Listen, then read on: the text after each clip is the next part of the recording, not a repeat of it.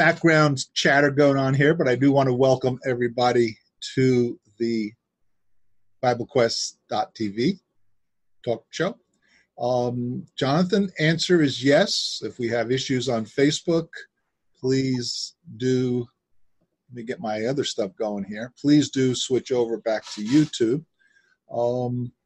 And make sure you're broadcasting on, yes, I guess you are broadcasting on Zoom. Glad to see everybody here today. Glad you're able to join us. We have a very exciting program today, which could be controversial among some people. We'll find out. But if you're in the audience on the Zoom app, we definitely want you to join in with your comments or questions. And if you want to use your audio on your computer, you absolutely can. Let me stop the sharing here. And to use your audio on the Zoom app, just click the hand icon in the window, in the app window, and that'll tell us that you'd like to come in and ask your question, your audio, with audio, or use the chat window under the Q&A button, or use the chat window under the chat button or the Q&A button, questions and answers. If you're coming in, today we're broadcasting from Facebook so far. I think we are, and we're going to do that for a little while. We'll take turns between going on YouTube and Facebook. If you're coming in on the Facebook channel, go ahead and put your text in there, and we'll monitor your questions from there. Keep in mind, Facebook does have about a 20-second delay from the actual live program. So, our program director, Scott, good to see you, sir. How are you? I'm doing fine, Drew. How are you today? Doing very good. Stephen is with us also. Hi, Stephen. Good to see you. Hey, Drew. Welcome, everybody. And welcome, Jonathan. We're glad you're able to join us today. Yeah, it's good to see you guys today. Now, before we go, I want to, Jeff, who's usually with us on Tuesdays, will not be here today, but I'll give him a plug for his program tomorrow. If you have a chance to listen to the Wednesday broadcast, BibleQuest broadcast, click the button at the BibleQuest.tv website for Wednesday, and you'll come into that program at 3 p.m. Okay, so what are we going to talk about that I said may be controversial? Scott? Well, we're going to be talking today about what our standard of authority is. And we'll be talking about the importance of the standard of authority being the Word of God. So I want to begin with an illustration. I think everybody knows what this is. What's this right here? It's a truck. It is a tape measure. Yeah, a truck. That sounds like a truck going by.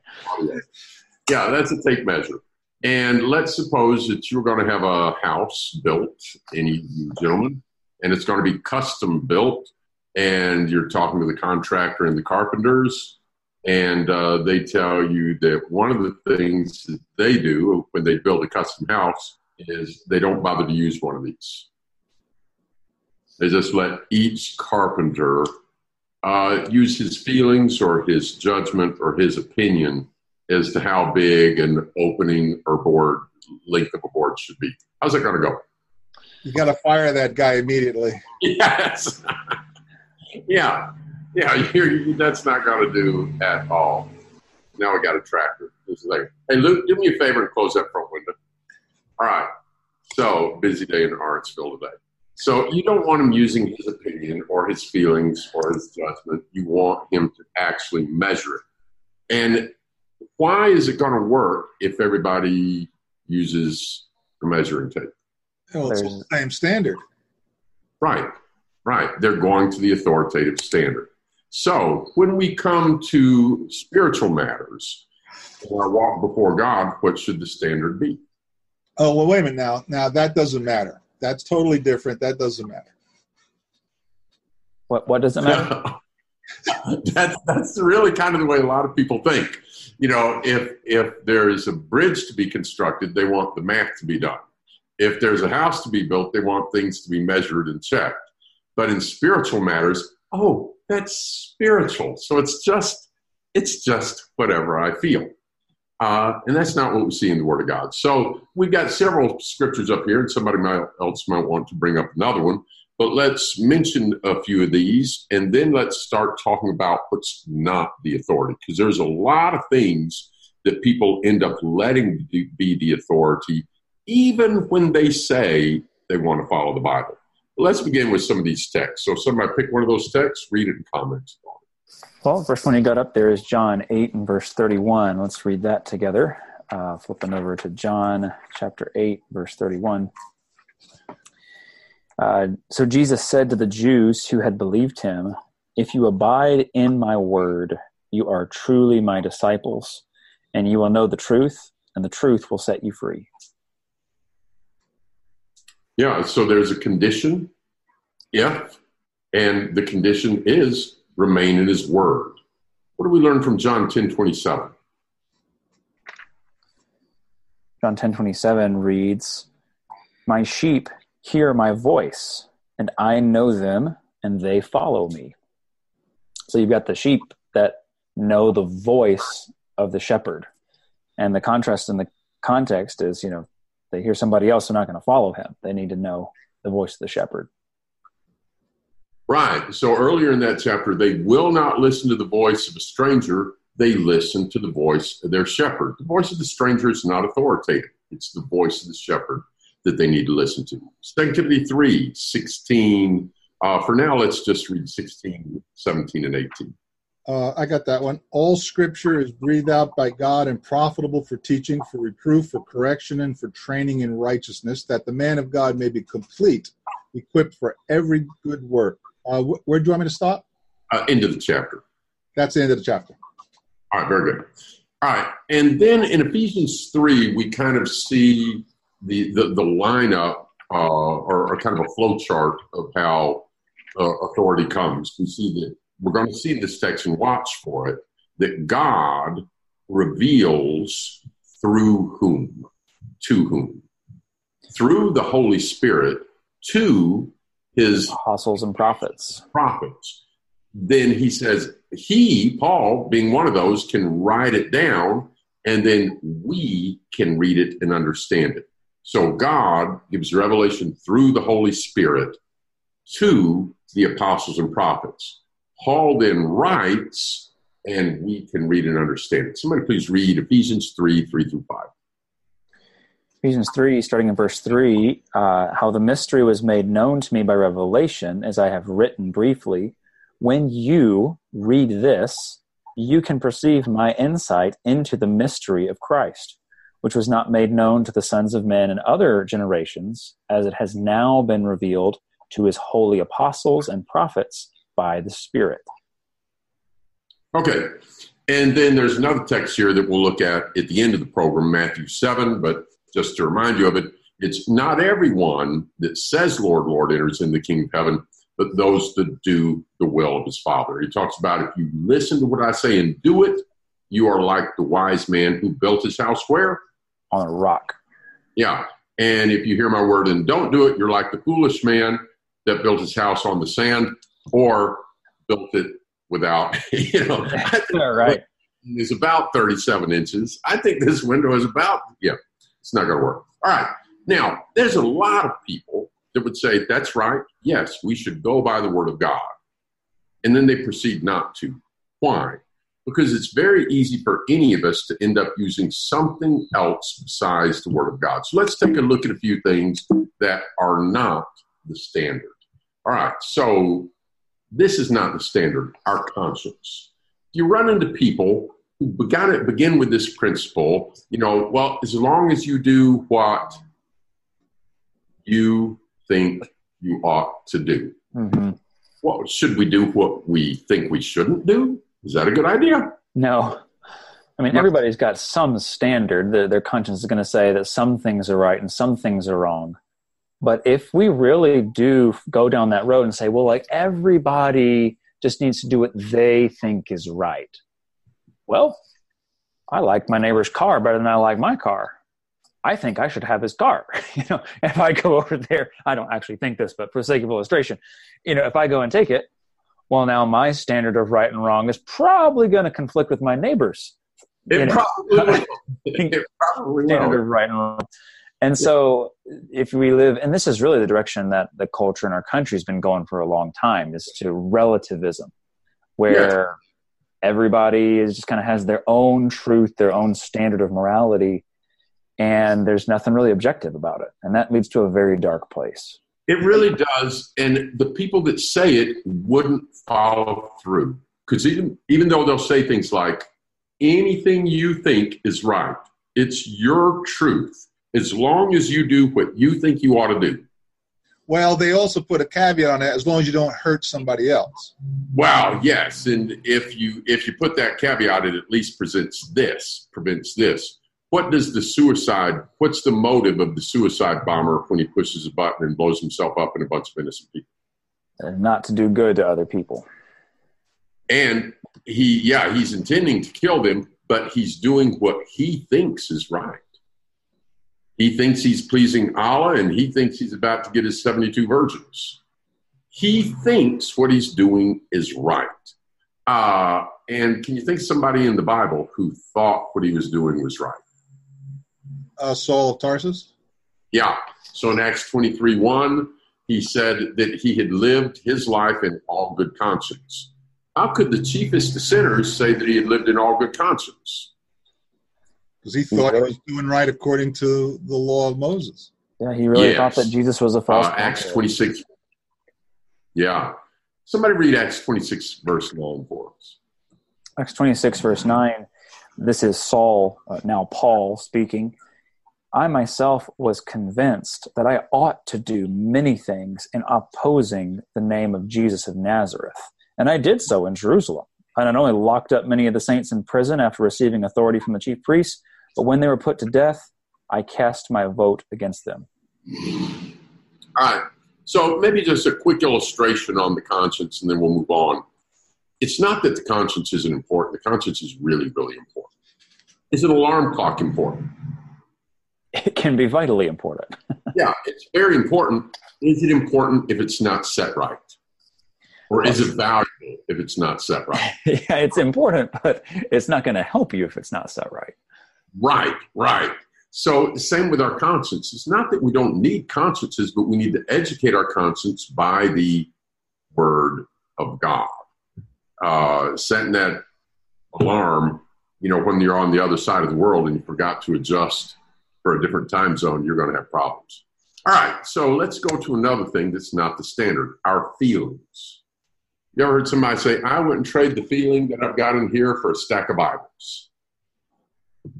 And a lot of people, they go by their feelings. Well, I feel. What's the problem with that? We all feel differently. Feelings come and go. Yes. What else? Our feelings don't make something right or wrong. And I mean, we've all experienced this in our own life where we expect something. Our feelings tell us that something's going to happen, and then it doesn't. Or something unexpected happens that we weren't, anticipating. When they brought the coat of many colors, ripped up and bloody from the blood of an animal, and showed it to Jacob and said, is this your son's coat? How did Jacob feel? He really felt like Joseph had been killed by a wild animal. He said, without a doubt, he's torn to pieces. And they tried to comfort him. He wouldn't be comforted. He said, I'll go to my grave in mourning. Now, I want to ask a question and think about this. And by the way, we'd like our audience to chime in here. If you've got questions or comments, please comment. And Drew, how can they do that? They just have to click on the chat button or the Q&A button and type away. If they're doing it on the Zoom app, or if they're doing it in Facebook, just type in the comment box. Yeah, we'd love to hear from them. All right, so back to Jacob. He absolutely feels that Joseph is dead. Joseph's perfectly healthy and on the way to Egypt. Here's my question. If Joseph had actually been dead, would Jacob have felt any worse? No, he felt the same because he really believed it to be true. Yes. Feelings are our emotions based on what we believe the facts are. For example, feelings are very important in our worship. One of the reasons we take the Lord's Supper is to remind ourselves emotionally and intellectually of what Jesus did for us. Should it cause feeling to reflect on the death and sacrifice of Christ? Absolutely. Yes, but the feelings are based on what he did. If your feelings are not based on fact, then your feelings are like Jacob's feelings. Absolutely intense, just as intense as if he would have been right. Sorry about that. Just as tense as if he would have been right, but he wasn't. All right, next, let's take a look at our reasoning. Lots of times people think, well, I believe this is what God would want because A, B, C, D, E. For example, put yourself in the shoes of Uzzah. Uzzah sees the ark, which somebody has put on a cart, being pulled by oxen, and the oxen stumbled, and it looks like God's ark might fall. Who among us would think that it would be good for the ark of God to fall in the dirt? No. I mean, you're going to want to do whatever you can to save that. Yeah. And I don't think this was a long processed reasoning. I think it was an instant in reaction. I've got to stop that. So what does it do? He reached out and touched the ark because the oxen stumbled. And what happened? The anger of the Lord was kindled against Uzzah, and God struck him down there because of his error, and he died there beside the ark of God. Yeah. How should the ark have been carried? On the poles by the priests, like God had already told him to do. Yeah. 2 Kings 5, Naaman comes, and he's heard that there's a prophet that can heal his leprosy, and he's come with some wealth to give as a gift. And he said, behold, I thought the prophet would come out to me, he would wave his arms, and he would call upon the name of his God, and I would be healed. Is that what God did? No. Instead, the prophet didn't even come out. He just sent a servant out and told him to go dip in what? The Jordan River. Yeah. How'd that strike Naaman? Said there are plenty of rivers back in Damascus that are way better than this. Yeah. I'm not going to dip in that river. And behold, I thought this is what he would do. Well, that was, and when his servant got him to humble himself and do what God said to do, and he went and he dipped in that Jordan River, what happened? He was healed. Yeah. What if he had continued following his reasoning that shouldn't be the way God would do it? Wouldn't get the job done. Would have died a leper. Yeah. All right. Thoughts or comments so far? Yeah, we had a couple of comments come in a little bit earlier from Danielle. I think when we were talking about our conscience and the different standards, and she had said, like, unless that person is evil, like a school shooter or a dictator, which of course that person might be convinced in their own mind, their own conscience, that what they're doing is right in some twisted way. And that doesn't make it right. And she also comments, there's always a caveat to the caveat. And yeah, that's true, that we can always come up with some way when we want something to be true, or we somehow want to justify our actions in our own mind. It's easy for us to do that. And that's why it's so important what we're talking about today, coming back to the Word of God, because there's tons of times where we're raised in a certain way, and I know we'll talk more about this in just a minute, or we just want something to be true. We want God to have said any number of things on a subject. When we start to get our feelings involved in our reasoning and in our conscience, that, that doesn't feel right to me, or this feels right to me, we can just end up in all kinds of bad places. Yeah. Right. And there's going to be a lack of unity if everybody's following their own conscience, their own feelings, their own reasoning. And that's not following God. Yeah. I might make just a side note real quick before we leave that point of conscience, is that there are some times where, in addition to following God's word, that in places like Romans 14 or other scriptures, if our conscience says that we ought not to do something, we should refrain from doing that. Now, we should be training our conscience, but there are times in Scripture where it says, the one who thinks that eating meat is wrong is condemned if he eats meat. If our conscience is telling you that that's wrong, I can't do this in faith, we do need to not violate our conscience in those instances. Now, we can't bind our conscience on somebody else in those instances, but we do need to follow our conscience in that regard. Yeah, and let's explore that just for a minute to kind of bring it out.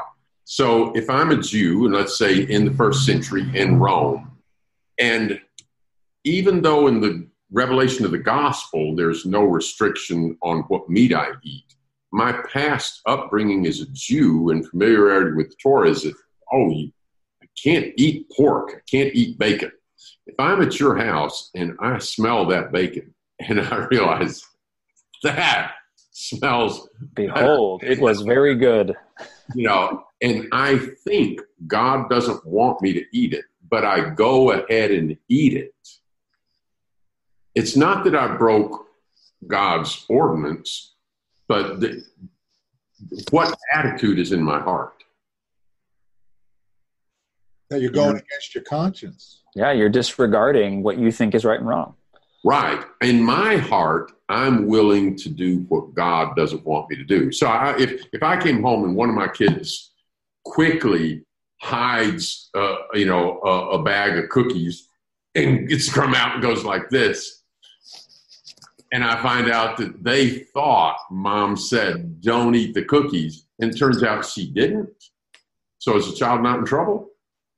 Well, the child could clearly, by their quickly hiding it, they thought it was wrong. And so for them, it would still be wrong. Right. If they were trying to disobey Mom, they're in trouble. And so there are some cases where we need to follow our conscience. Go ahead, Stephen. Danielle had a clarification on my comment a minute ago. She said that in reference to the as long as you don't hurt someone else, as long as you don't kill someone, do what you think is right argument. So that was the context for her earlier comments. Thanks, Danielle. Right. Okay, now let's go to a few more of these. Religious tradition. Drew, you were brought up Roman Catholic. Describe what the place of religious sacred tradition within Roman Catholicism. I'm not understanding your question. Place? Oh, in other words, like in one of my catechisms I got, that's a Roman Catholic catechism, it says in there that the Word of God is not just in the Bible. The Word of God is partly in the Bible, and the Word of God is partly in the sacred tradition of the church. Oh, yeah. The authority, and that's what the topic is that we're talking about. I was told specifically, I was taught all my life, but the priest told me straight in my face where I was making my mistake was that I had to understand that church tradition is above Bible statements as far as authority. And that reminds us of, there was a group of people that made the same argument in the first century. There was a group of people that had some oral traditions that they followed and thought that they needed to follow, and they tried to bind them on other people, and they were the Pharisees. And so in Mark chapter 7, somebody take a look at that, Pat, and either describe it or read it, and let's see what Jesus says about that. Well, while you're going there, Pharisees, you're talking about very religious men. Yeah. Oh, yeah. Yes. These There's a lot been... of similarities between rabbinical Phariseeism and Roman Catholicism. Whole lot of similarities. And this is one of them. Right? Mark chapter 7. Somebody has that? Yeah, so Mark chapter 7, verse 1. Now, when the Pharisees gathered to him, that is, Jesus, with some of the scribes who had come from Jerusalem, they saw that some of his disciples ate with hands that were defiled, that is, unwashed. And then he has kind of a parenthetical note, verse 3 and 4. For the Pharisees and all the Jews do not eat unless they wash their hands properly, according to the tradition of the elders. And when they come from the marketplace, they do not eat unless they wash. And there are many other traditions they observe, such as the washing of cups and pots and copper vessels and dining couches.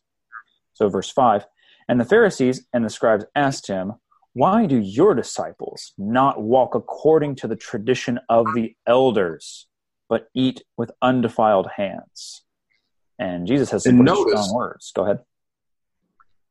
Yes, and notice, they're not saying, why don't they follow the word of God? The old law, the law of Moses, had certain regulations about before the priest went in the temple, he had to wash. If you touched a dead body, you had to wash. If you were unclean due to various reasons specified, you were to wash. But that's not what they're following here. They're not saying, why don't you follow the scripture? This is another body of ideas that they treat as authoritative. And in their question, they acknowledge it's not scripture, but the tradition of the elders. And what does Jesus say?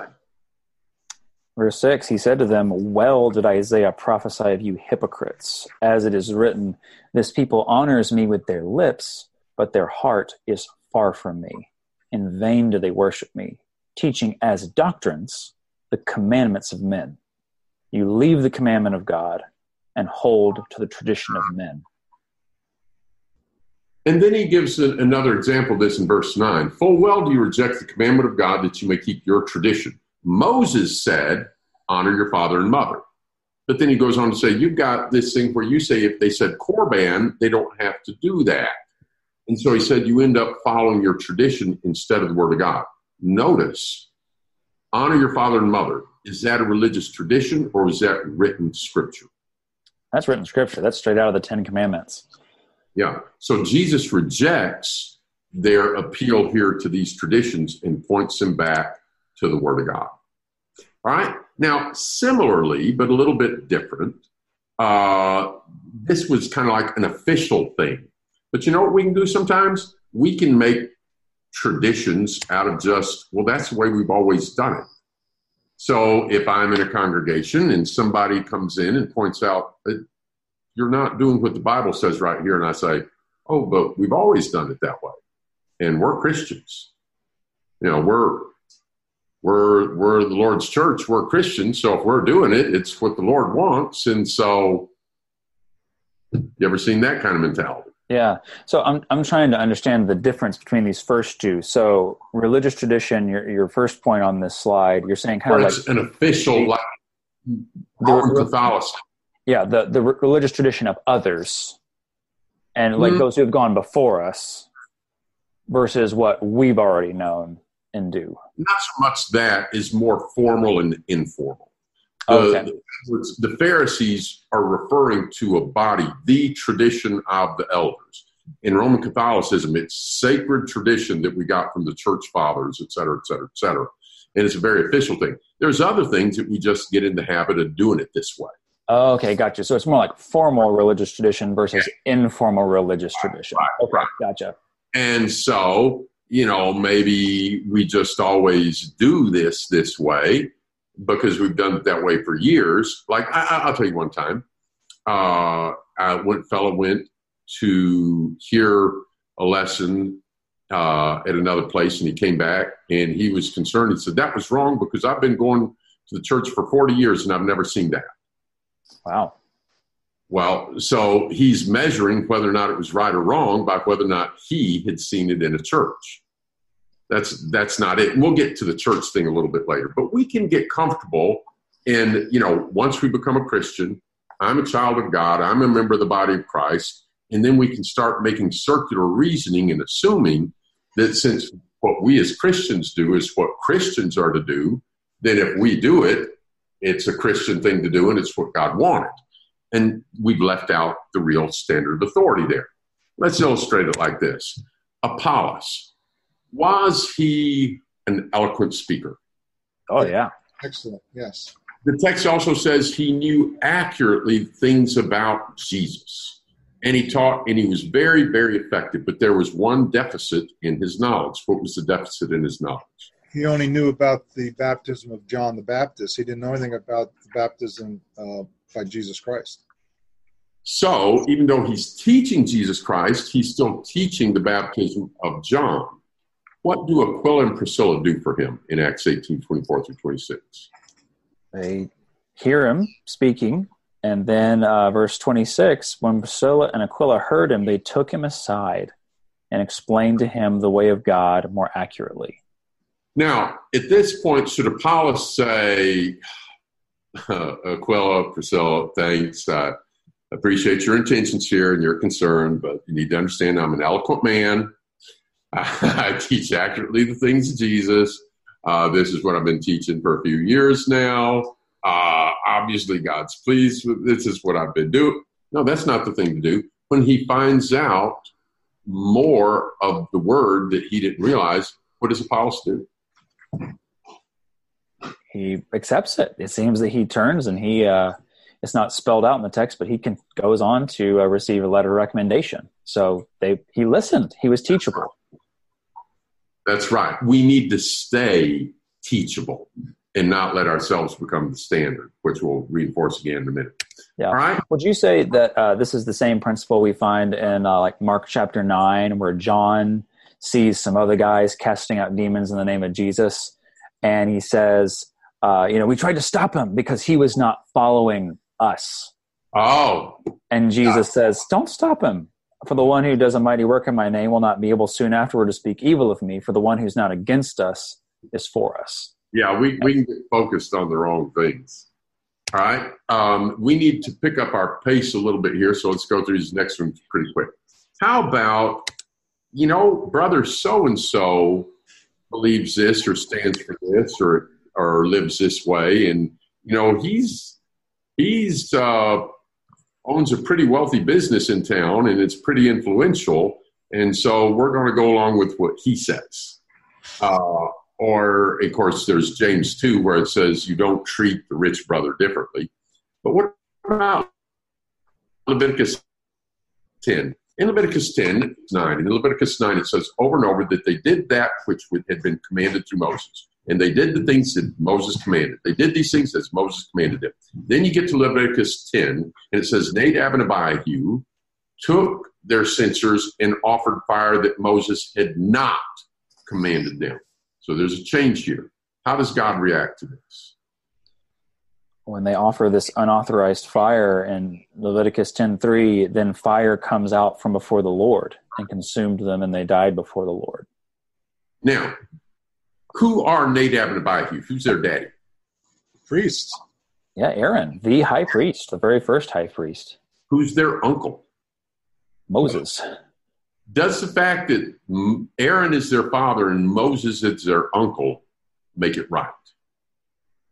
No. If anything, it makes it even more wrong because they should have known better. Right. Okay, next one. Preachers are not the standard.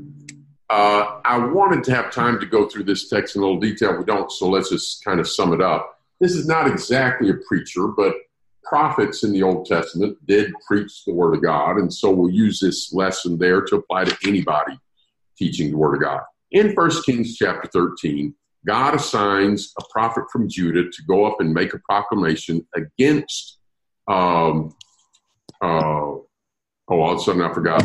The altar. Yeah, idols that he put up. And all through this text, it says, when he went up there by what? By the word of the Lord. And then he made a proclamation against it by the word of the Lord. And the king started to have him arrested. He said, seize him. His hand draws up and he can't pull it back. And he asks him, after the miracle is done and it's split, the altar, then he says, please pray the Lord and ask him to heal my hand. Well, he does that for him, and his hand is good again. And then the king says, come back, and I'll give you a reward. What does the prophet from Judah say? He says, I'm not going to do that. It was commanded to me by the word of the Lord, saying you're not going to eat bread or drink water or return by the way that you came. And so he goes back another way. So far he's a hero. Everything he's doing is by the word of the Lord. And he's doing real well until there's an older prophet up there that wants to talk to him. And he hears about this and he wants to talk to him. So he sends his sons, he asks where they went. They saddle up the animal for him and he takes off after him and he catches up to him and says, come back to my house and eat with me. I want to talk with you. And the prophet from Judah says what? No, I'm not going to do it. I can't do it because I was told not to do it by the Lord, right? By the word of the Lord. Exactly. Then in verse 13, the older prophet said, verse 18. Oh, thank you. 18. I too am a prophet as you are, and an angel spoke to me by the word of the Lord, saying, bring him back with you to your house that he may eat bread and drink water. And then the text says, but he lied to him. He lied to him. the prophet from Judah has done really well, say, going by the word of the Lord, by the word of the Lord, by the word of the Lord, by the word of the Lord. But now when another religious teacher says, no, an angel told me by the word of the Lord, you're supposed to do this over here, what did the prophet from Judah do?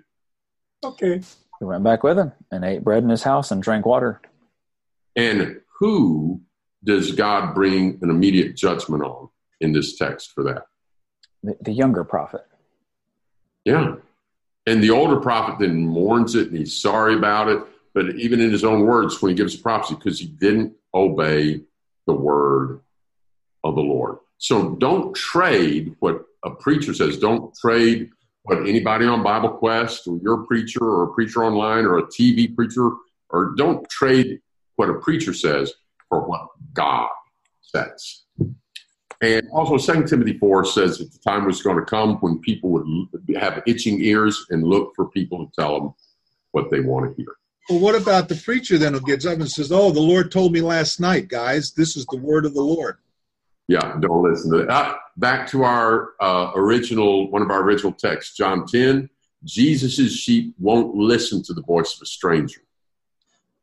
John 10:27, Jesus said, my sheep hear my voice and follow me. Isn't that a beautiful thing that we have the solid word of God that was written down nearly 2,000 years ago, and it doesn't and hasn't changed, so we can know what that word of the Lord is. So follow the word of the Lord, not what preachers say the word of the Lord is. You know, and you can wave a Bible around and you can read a few verses and then say some things, and people will sometimes confuse it and think that what you said as a preacher was in the word. When I had a visitor, we had a visitor at church on Sunday, and he said, now when you're up there preaching, you're prophesying. And I said, no. I said, the prophecy is from the apostles and prophets. They're the inspired ones. When I'm commenting about it, that's my words. And he said, yeah, but the Holy Spirit's moving you. I said, I've heard enough stupid things from pulpits and said enough dumb things from pulpits. I said, everything said in a pulpit is the word of God. There needs to be a clear difference between here's what the word says, and now you can comment and discuss the sense of it, like back in the days of Ezra, and you can give some illustrations to help people focus on it and exhort people to follow it, but this has to be the word. Stephen. You know, and that reminds me of, there's a tradition, I mean, that I think goes back maybe even to the book of Ezra, but you see Jesus do it in Luke chapter 4 when he reads in the synagogue. They would stand up to read the word, and then he sat down, and that's what they would do, is they would stand up to read the words of God and then sit down to comment on it. And, of course, Jesus is God, and he says, you know, this scripture is fulfilled in your hearing. But it's really interesting to think about that distinction being made. And I'm not saying it's a requirement everybody has to do, but that might be a helpful exercise to do sometime. When scripture is being read, you stand. And when comments are being made on the scripture, you sit. Just so there's a very clear distinction. Scott? Yes. So far, you've been talking about what is not the standard, and we're getting close to the end of the time. So if you move it along. We'll move on here real quick. Let me say one word about study Bibles. If you've got a study Bible, so many times you're studying with somebody and they read the Word of God, and you've called them to look at a verse that they need to see. They look at it, and you can see they're startled by it, and then they look down here, this says that doesn't mean that. That's listening to somebody other than the Word of God. Go by the Word. All right, real quickly. Also, elders are not the standard. In Acts 20, Paul said to the elders, I know that after I leave, grievous wolves are going to arise from your own selves, speaking perverse things to draw away disciples after them. When elders do that, what do the sheep of Jesus need to do? Hear the voice of the good shepherd and follow him. 1 Timothy 5:20. Timothy is told when elders sin, do what? Them and rebuke them publicly. The church is not the standard. We alluded to this idea before. A lot of people think, what about my church says? Well, but we're the church and we do this. The church is not the authority. The church is sinners that needed grace and guidance from God. And we come and we're saved by the grace of God, and we commit ourselves to following his word. Where in there do we become the authority? Well, this is where you get a lot of red flags going up the moment you say that. The church is not the authority. The church is not the authority. The church is the enemies of God that sinned against him, who Jesus died for, that then repent. And in repenting, they're doing what? They're turning from saying, I'm going to do what I want to do, to I'm going to do what the Lord wants me to do.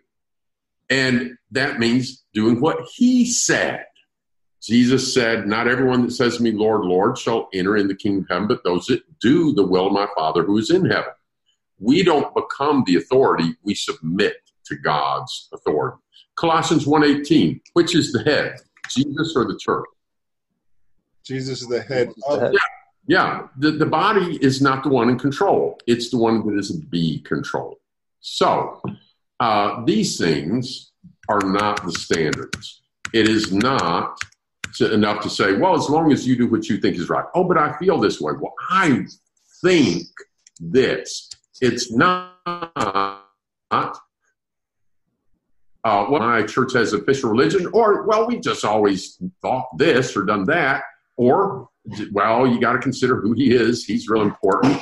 Or it's not, well, but my preacher said this. Well, but the elders said we should do that anyway. Or, but the church does this. No, the authority needs to be what? The holy word of God. The word of God. You had all of these other texts. Somebody close us out with Matthew 7:13 through 27, and if there's any time left, comments afterwards. Matthew 7, beginning in verse 13.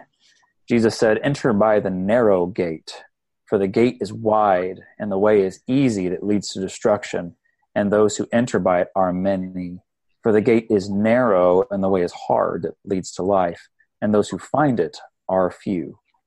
Beware of false prophets, who come to you in sheep's clothing, but inwardly are ravenous wolves.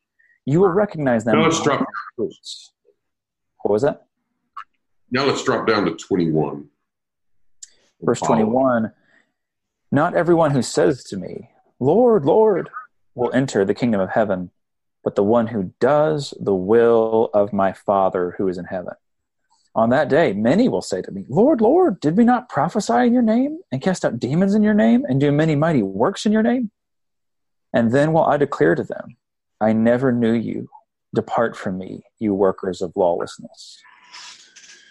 Scott, you know what's interesting about that? If you just back up to verse 7, it appears that Jesus is saying almost the opposite thing. So maybe you can explain it. But in verse 7, Jesus says, ask and it will be given to you. Seek and you will find. Knock and it will be open to you. For everyone who asks receives, and the one who seeks finds, and to the one who knocks it will be open. And yet, what you just read, Stephen, appears that something's the opposite of that. Well, where should we seek? We should remember back in Proverbs it talks about the Lord gives wisdom and such. Seek for it as silver. If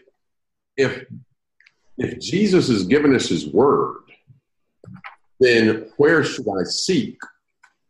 Or look to what Jesus said. In fact, let's keep reading the end there of Matthew 7 and listen to the focus. Everyone that hears what? Verse 24. These words of mine. Everyone that hears these words of mine and does them is like a wise man who built his house on the rock.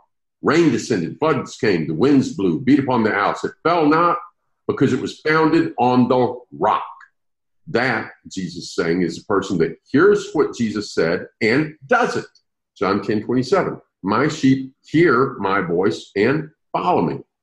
Everyone that hears these words of mine and does them not will be like a foolish man that built his house on the sand. Yeah.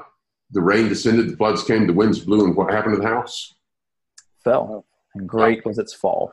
So bottom line, if you're building a house, use one of these. If you're looking for the answer to a spiritual issue, use one of these. Amen. Amen. Well, that just puts it perfectly at the right time. We've ran out of time, actually, so we want to thank everyone who was here today, all of you in the audience. We invite you back again next Tuesday at 2 p.m., and it was great seeing you guys, and look forward to seeing you next time. Thank you very much. Thanks, guys.